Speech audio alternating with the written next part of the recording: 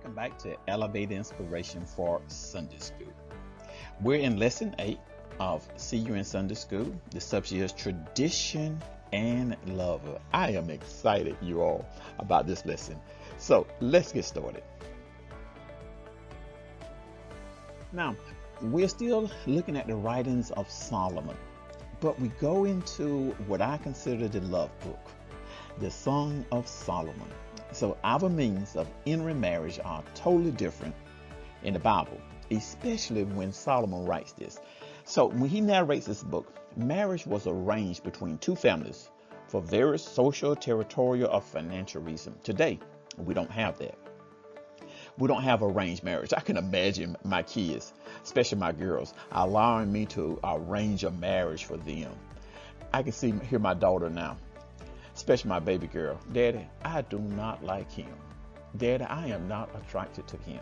But in the Bible day, that was arranged marriage. So a man and a woman was created for a perfect world in the Garden of Eden. Now think about that.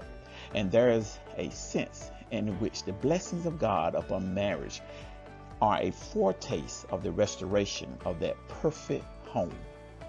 So we're going to jump right into Songs of Solomon.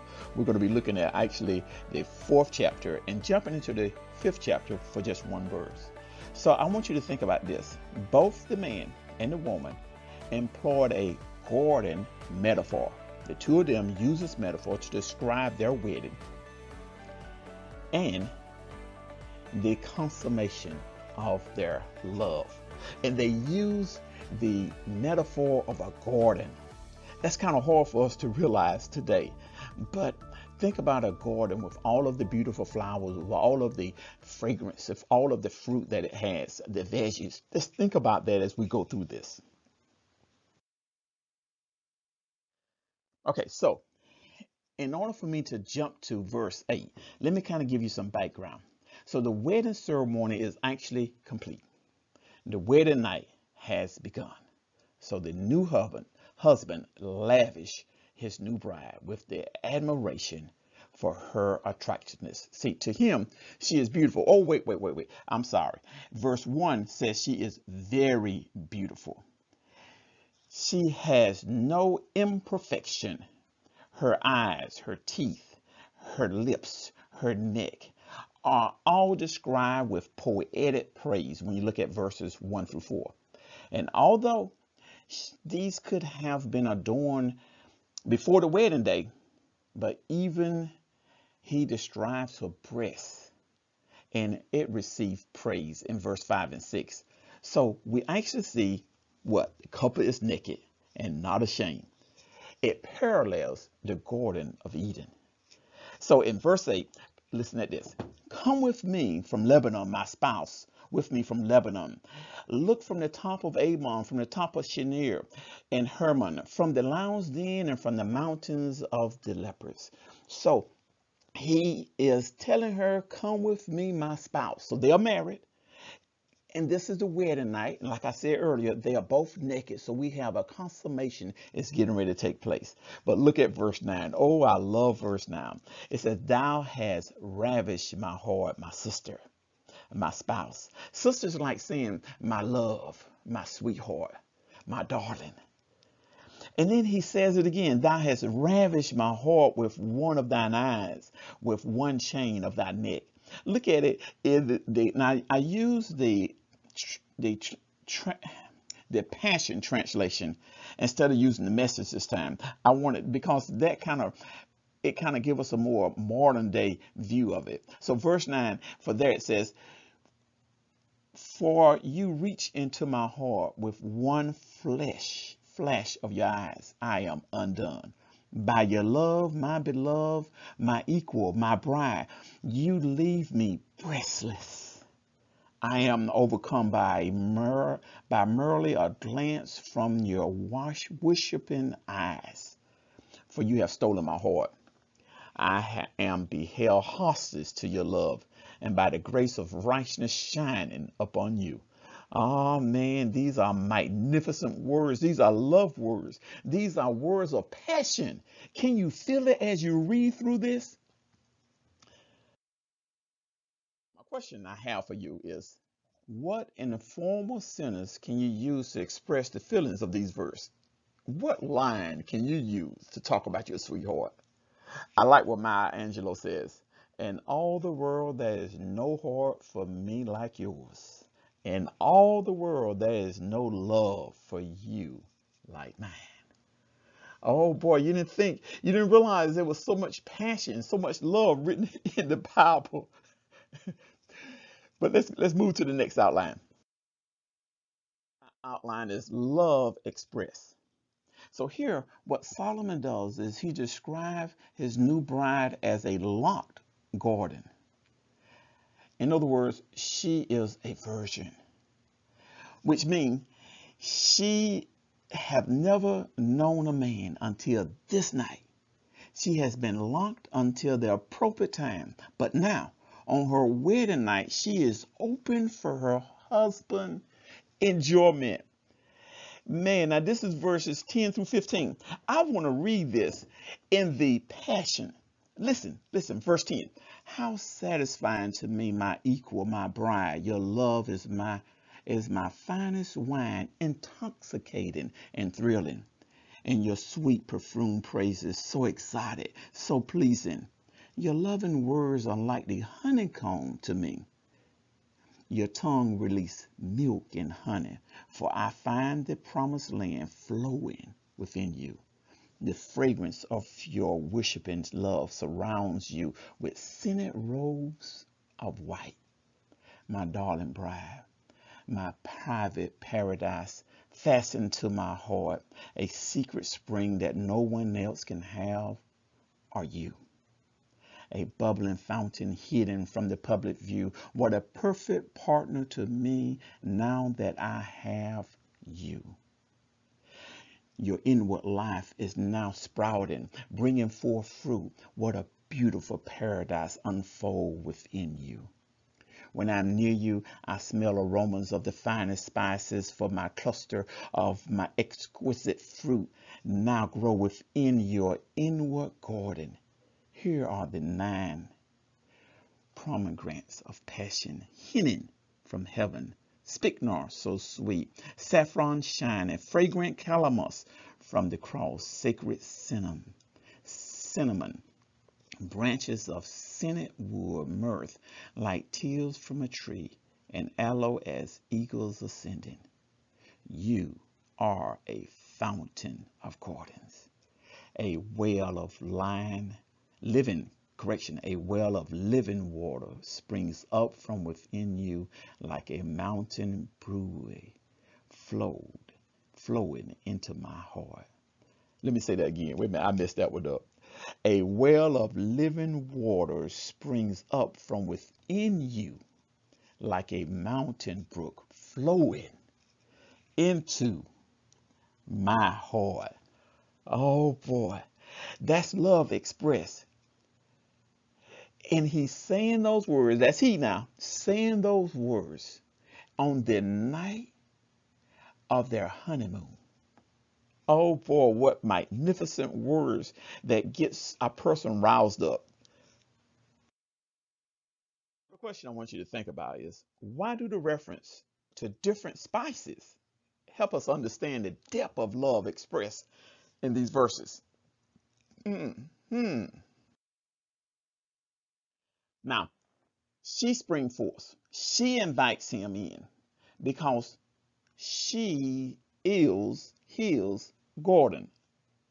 Notice that now in verse 16. She invites him in because she is his garden. He accepts her invitation, and his delight in her is depicted as enjoyment of the choicest of pleasures. Think about those adjectives he used earlier: mirth, spice, honey, wine, and milk. Verse 16. Awake, O north wind, come thou south, blow upon my garden, that the spice thereof may flow out.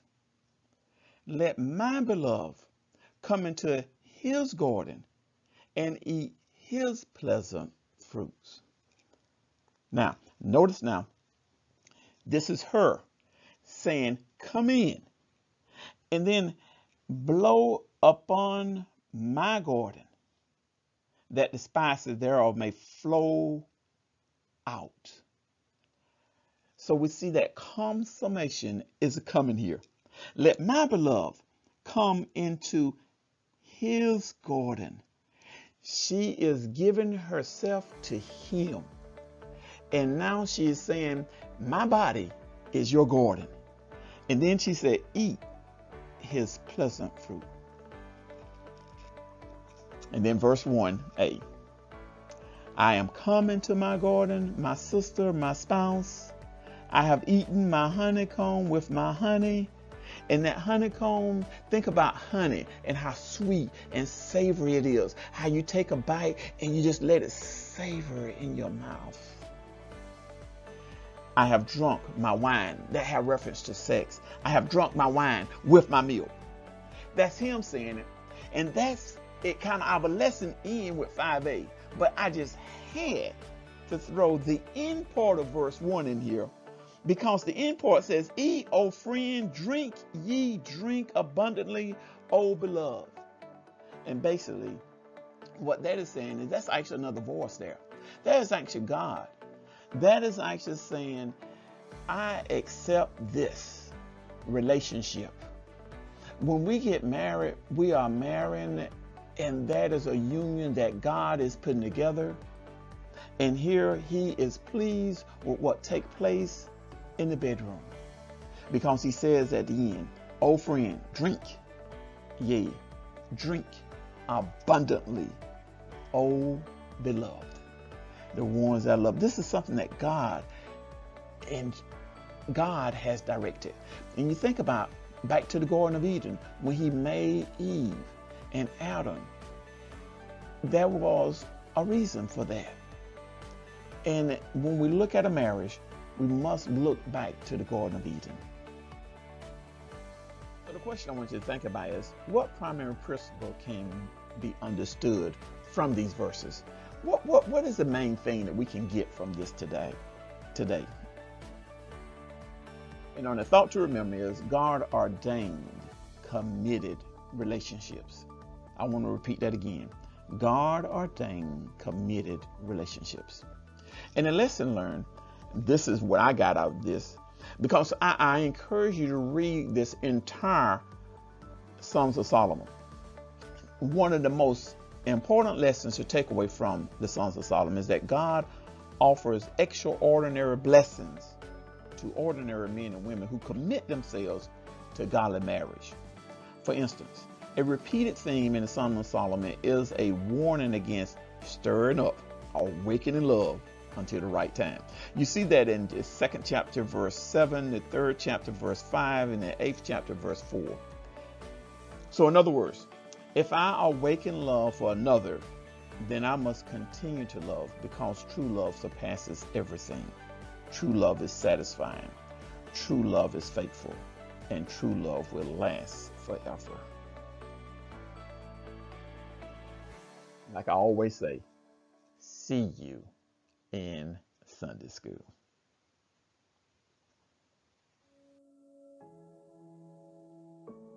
I just want to spend a few time here on reflection. A lot of times, when we read through Songs of Solomon, and I had opportunity earlier this year to actually go through the whole book. And the key verse here is, awake, O north wind, and come thou south. Blow upon my garden, that the spices thereof may flow out. Let my beloved come unto his garden and eat his pleasant fruits. Like I said earlier during the lesson, that this is actually a consummation of two individuals, a man and a woman.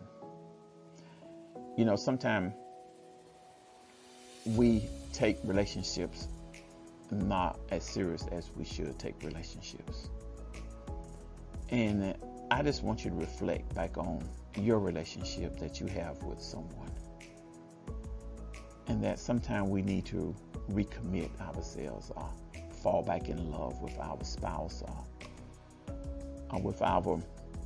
if we're single, we need to read this from a standpoint that God is going to provide that right person before me one day, and I want to be able to share the love like it's written here in the Psalms of Solomon. This is very important, and it's something that God has ordained. Let us pray. Dearest Heavenly Father, help us to honor you as we honor our commitment in marriage and in singleness. Help us to demonstrate the same love that you have for us as to one that you have given us in marriage. Help us who are single to savor the same commitment in the future. In Jesus' name I pray.